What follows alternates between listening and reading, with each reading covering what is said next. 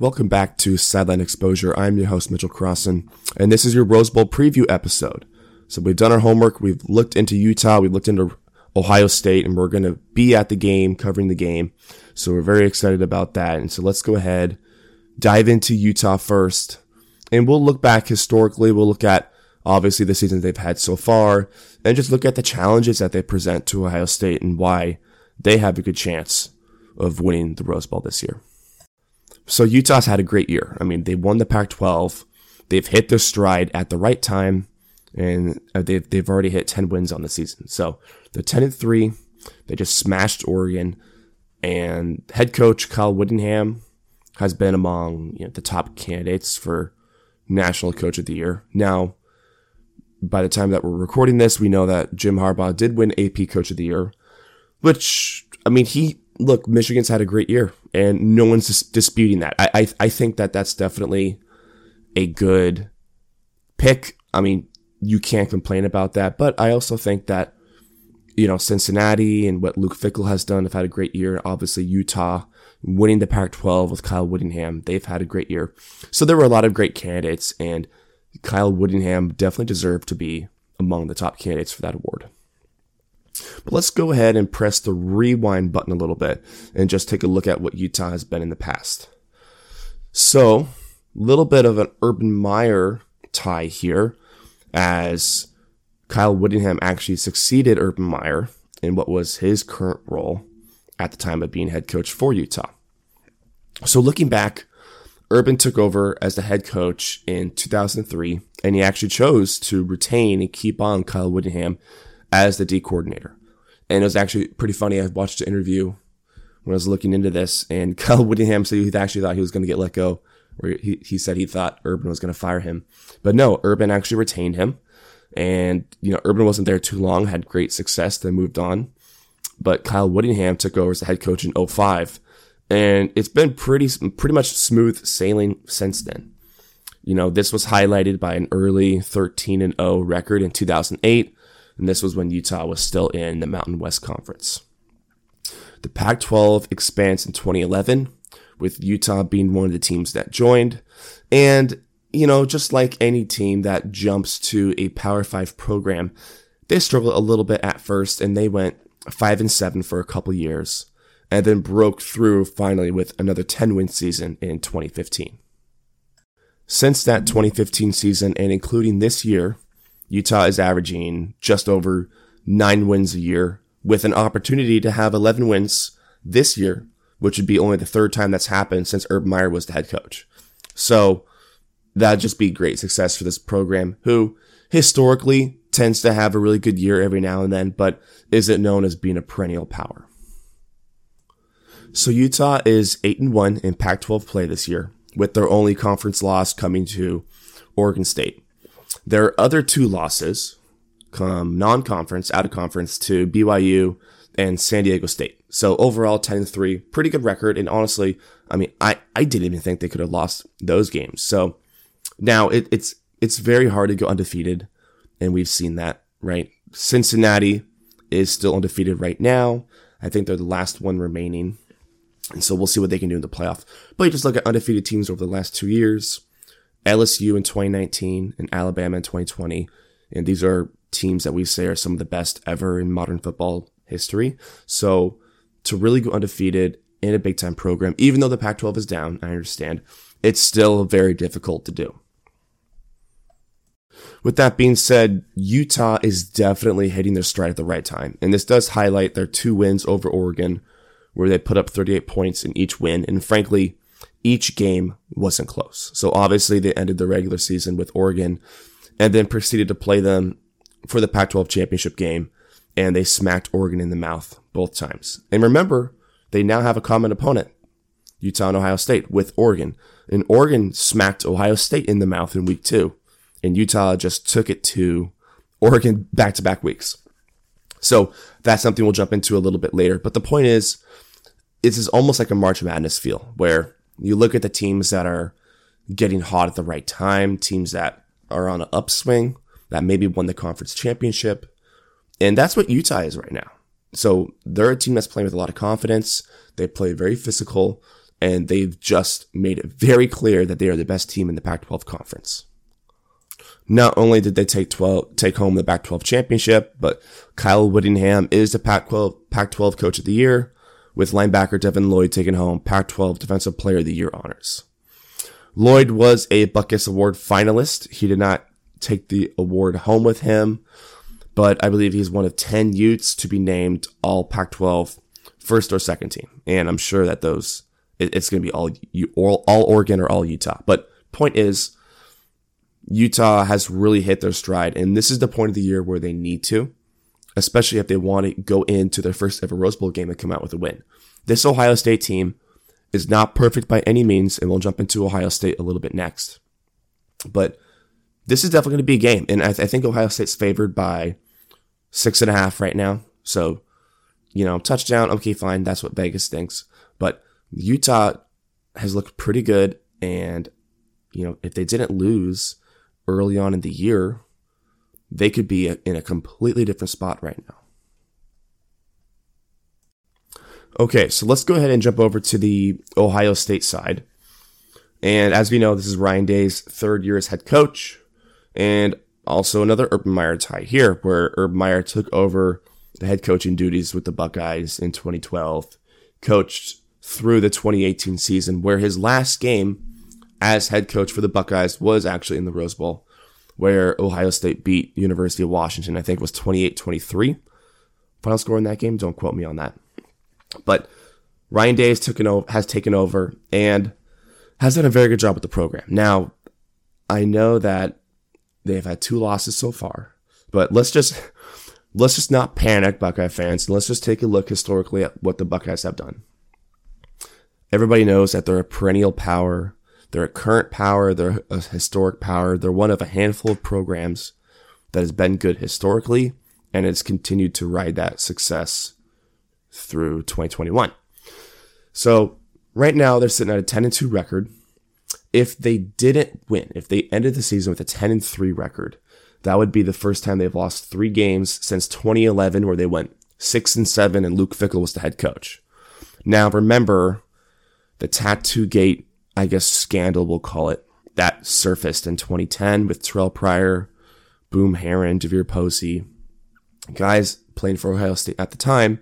Long story short, and this will be a pod we'll get into in the offseason, they exchanged memorabilia for free tattoos, and that's just against NCAA rules. Now, I look back and it just seems so silly that they can't do it, and Ohio State really felt like got kind of a harsh punishment. They lost wins, they were on probation, etc. They couldn't compete for championships when they went undefeated in 2012.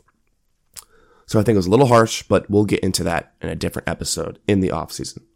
But point is, and I hate when people use this saying, but when they say, oh, well, that win or that season, you have to put an asterisk next to it. In this case, in 2011, I really do think you do, because after that scandal came out, you look at quarterback like Terrell Pryor and all these other guys that said they're going to come back, and then this surfaced, and they're like, you know what, I'm out of here. And then Jim Tressel was forced to resign. So the program was in complete disarray, and true freshman quarterback Braxton Miller was forced to start when he was not ready whatsoever. Now, they had some big wins. They still were able to pull some things together, but they also had a losing season. So let's go ahead and just move that 2011 season off to the side. The last time Ohio State lost 3 games without taking into account the 2011 season would be the 2008 season when Jim Tressel was coach. So historically, Ohio State's winning 10, 11, 12 games every year. Other than 2011, and then other than the COVID year last year when Ohio State went 7-1, you could expect a 10-win season out of the Buckeyes. Moving back to the present day, and let's talk about Ryan Day. So Ryan has done a fantastic job with the program and taking it over since Urban Meyer left at the end of the 2018 season. Now, we've heard the shots that Jim Harbaugh has taken at Ryan Day, saying, something along the lines of, some people think they're standing on third and that they hit a triple, pretty much implying that Ryan Day is just riding the wave of success and players that Urban Meyer had and left for him. Which, in a sense, sure, because you look at that 2019 team for Ohio State, which was very, very good and very dominant, even though they were not able to pull it out and lost a tight game to Clemson in the college football playoff semifinal. Point is, Ryan Day's working with players with Chase Young, J.K. Dobbins, Jeff Okudah, Jordan Fuller, guys like that who have gone, Terry McLaurin, which was from years past, but guys that have gone pro and have been just very good players, not only in the NFL, but collegiately as well. Urban Meyer obviously had a big part in recruiting those players to come to Columbus in the first place. Now you look at a guy like Justin Fields. Ryan Day went out and got Justin Fields. That was all Ryan Day. Urban Meyer, that was not his doing. Urban Meyer was kind of like the guy, the final push, right, to sell something. You know, you see Justin come on campus, and then you see Urban Meyer talking him up when they're at an Ohio State basketball game.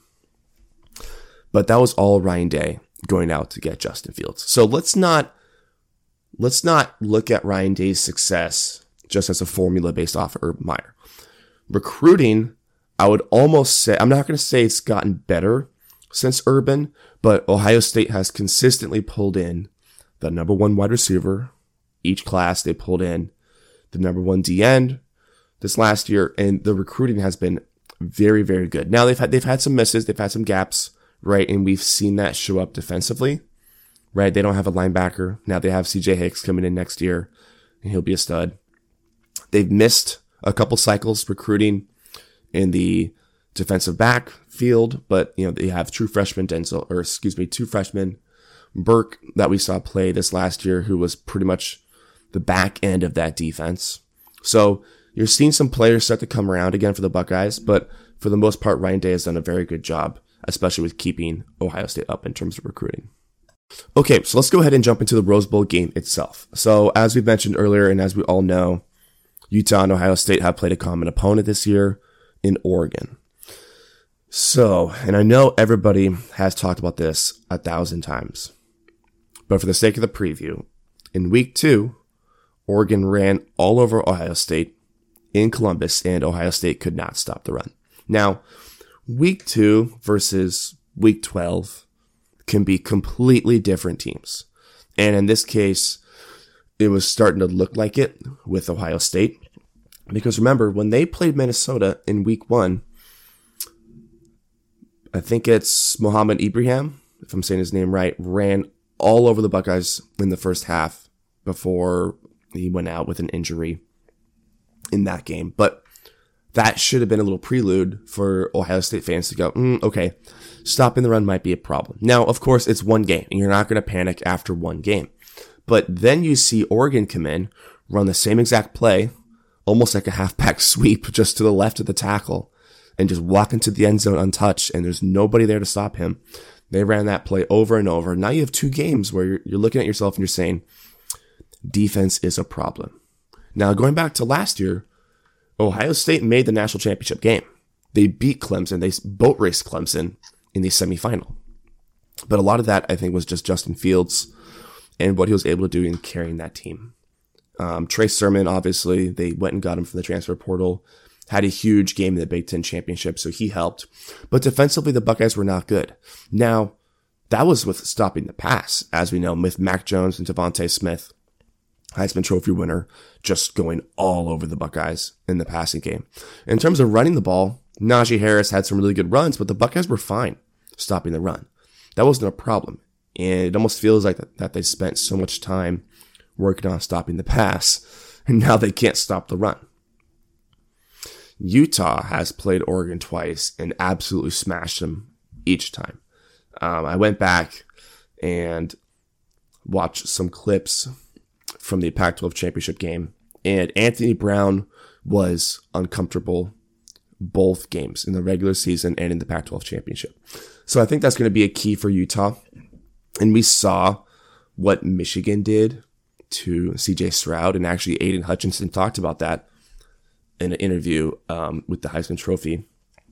But he just said, look, CJ's a great player, but he's just sitting back there. No one's getting pressure, and that offense explodes. But we know that if we can get pressure on him, it's just going to be a completely different game.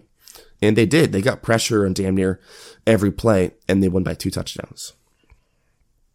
Now we can go back and look at Utah, and they made Anthony Brown roll out of the pocket. They forced him to make plays. He's not a playmaker. He's more of a game manager. And that's when I started to see him make really bad throws, trying to force throws into really tight windows. And then you start seeing interceptions, or you start getting your defense off the field, and then your offense can start pulling away. Utah is more physical. Utah can ran the ball, and it looks like that they can present the same issues that have plagued Ohio State so far this year. So this is by no means, I think, going to be a walk in the park for the Buckeyes. Switching over to Ohio State, obviously, keys to the game for them, just containing the ball, the run ball on defense. You just cannot let teams continuing to just dissect you. I mean, when Michigan ran all over Ohio State, Michigan became one-dimensional. And that is almost the worst feeling probably when you're a defensive player, is you're knowing what's going to come and you can't stop it. And Ohio State is usually the one that does that to other teams. But in that case, against Michigan, a little bit of a role reversal. So Minnesota ran all over Ohio State. Oregon did as well. And Michigan did. Now, the one team that didn't, that had either a good running game or a promising running back, was Michigan State with Kenneth Walker III. But you have to credit Ohio State's offense for stopping the run for Michigan State. Because when you're Ohio State and you jump out to a 21-0 lead just like that instantly, when you're Michigan State, you can no longer run the ball. If you want to stay in that game, you have to become a throwing team, and that's what Michigan State did. They put together some drives. It didn't end with any points, a missed field goal, etc. But Kenneth Walker III ended that game with 6 carries for 24 yards, and Ohio State took him completely out of the game because of their offense. Now, with that being said, on the first snap of that Michigan State game, D-tackle Haskell Garrett for the Buckeyes was in that backfield and dropped Kenneth Walker for either no gain or 1 loss. But point is, when you have Ohio State's offense absolutely explode like that right away, you just took the running game out of your opponent's hands. So I feel like Utah is going to try to replicate what Michigan did to the Buckeyes. And that's what I would do too, because Utah and Michigan do have a similar feel.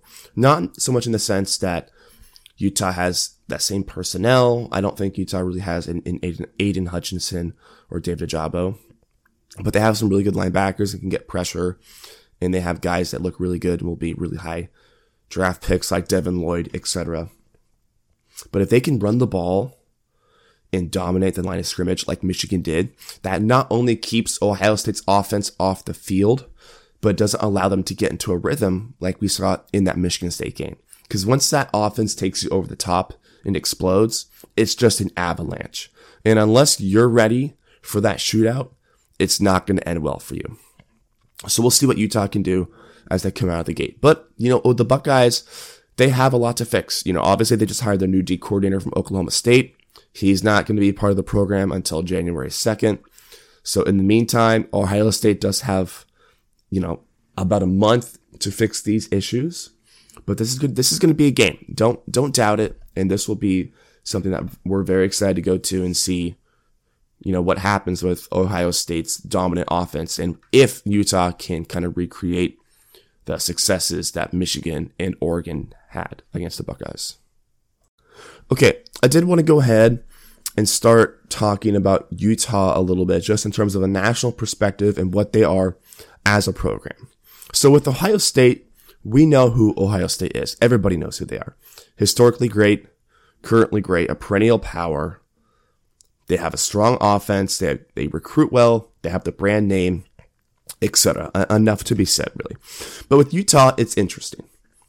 Because when I look at Utah, I kind of group them in a tier with teams like Wisconsin, Oklahoma, Penn State, Oregon, as programs where if you're a head coach, if you're Kyle Whittingham, as long as you are, I don't want to say moderately successful, but a little bit. If you are winning games and continually having winning seasons, winning 10 games a year, adding in a conference championship here and there, you can be at these programs forever.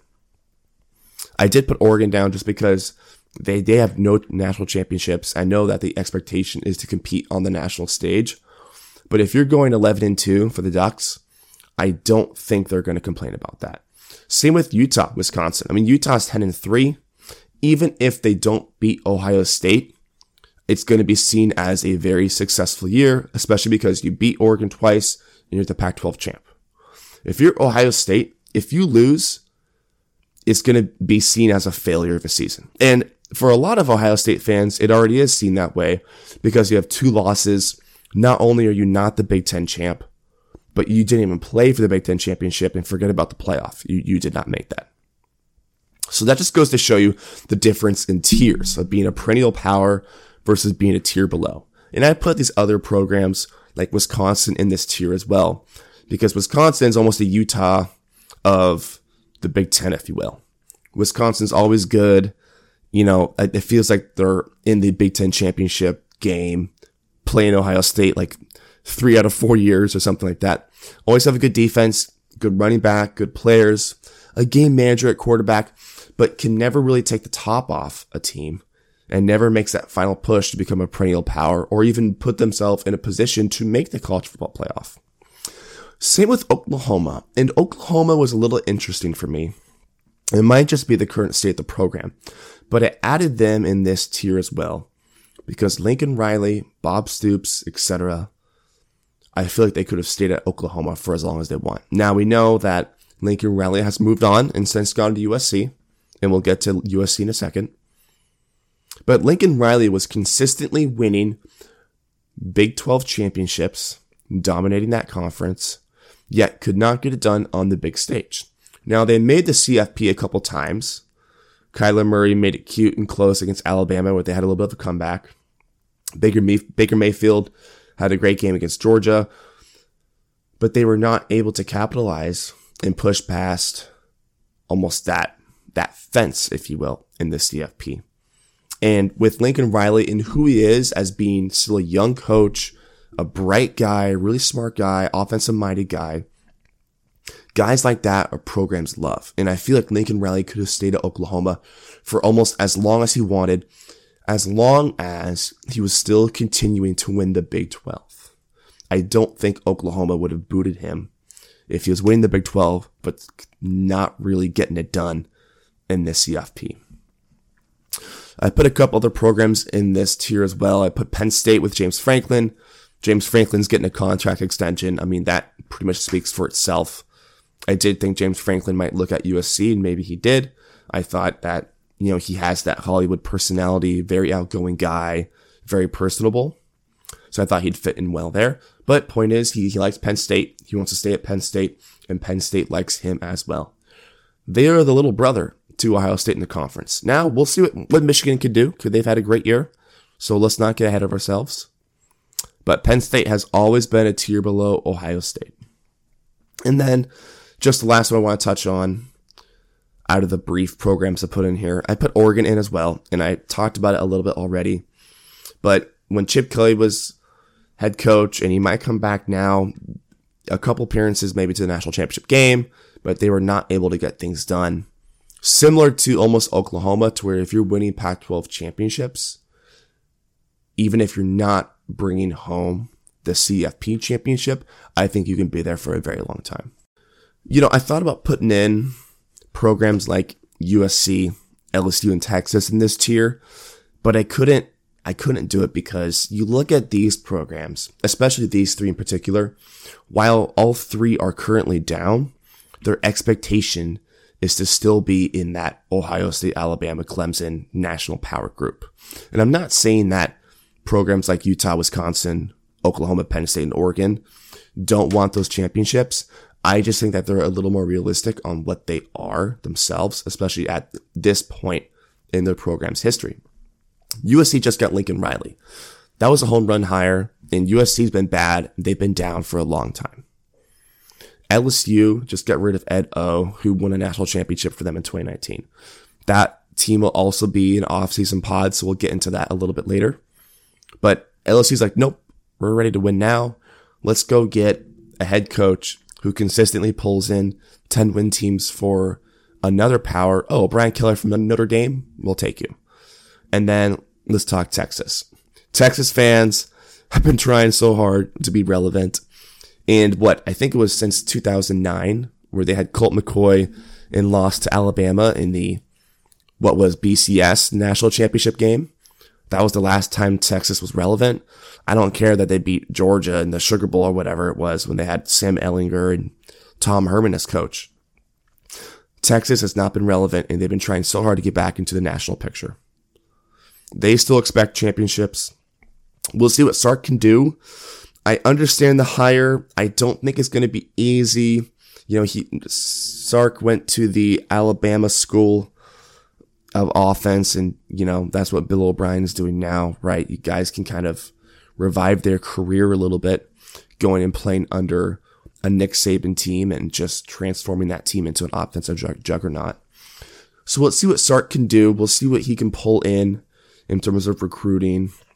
But remember, Texas is joining the SEC with Oklahoma, so that's going to be a hell of a lot more difficult of a challenge. So let's see what Texas can do. That's going to conclude this episode of Sideline Exposure. So as always, thank you for listening. Stay posted for our Alabama-Cincinnati preview to come out on Sunday the 19th.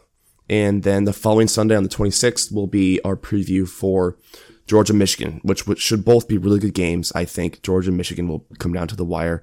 And I think Cincinnati actually has a shot to dethrone Bama, who's once again at the top of the college football throne. So stay tuned for those. But in the meantime, you can follow us on Instagram at Sideline Exposure. Follow us on Twitter at Sideline Expose. Give us a rating, give us a comment. And as always, thank you for listening.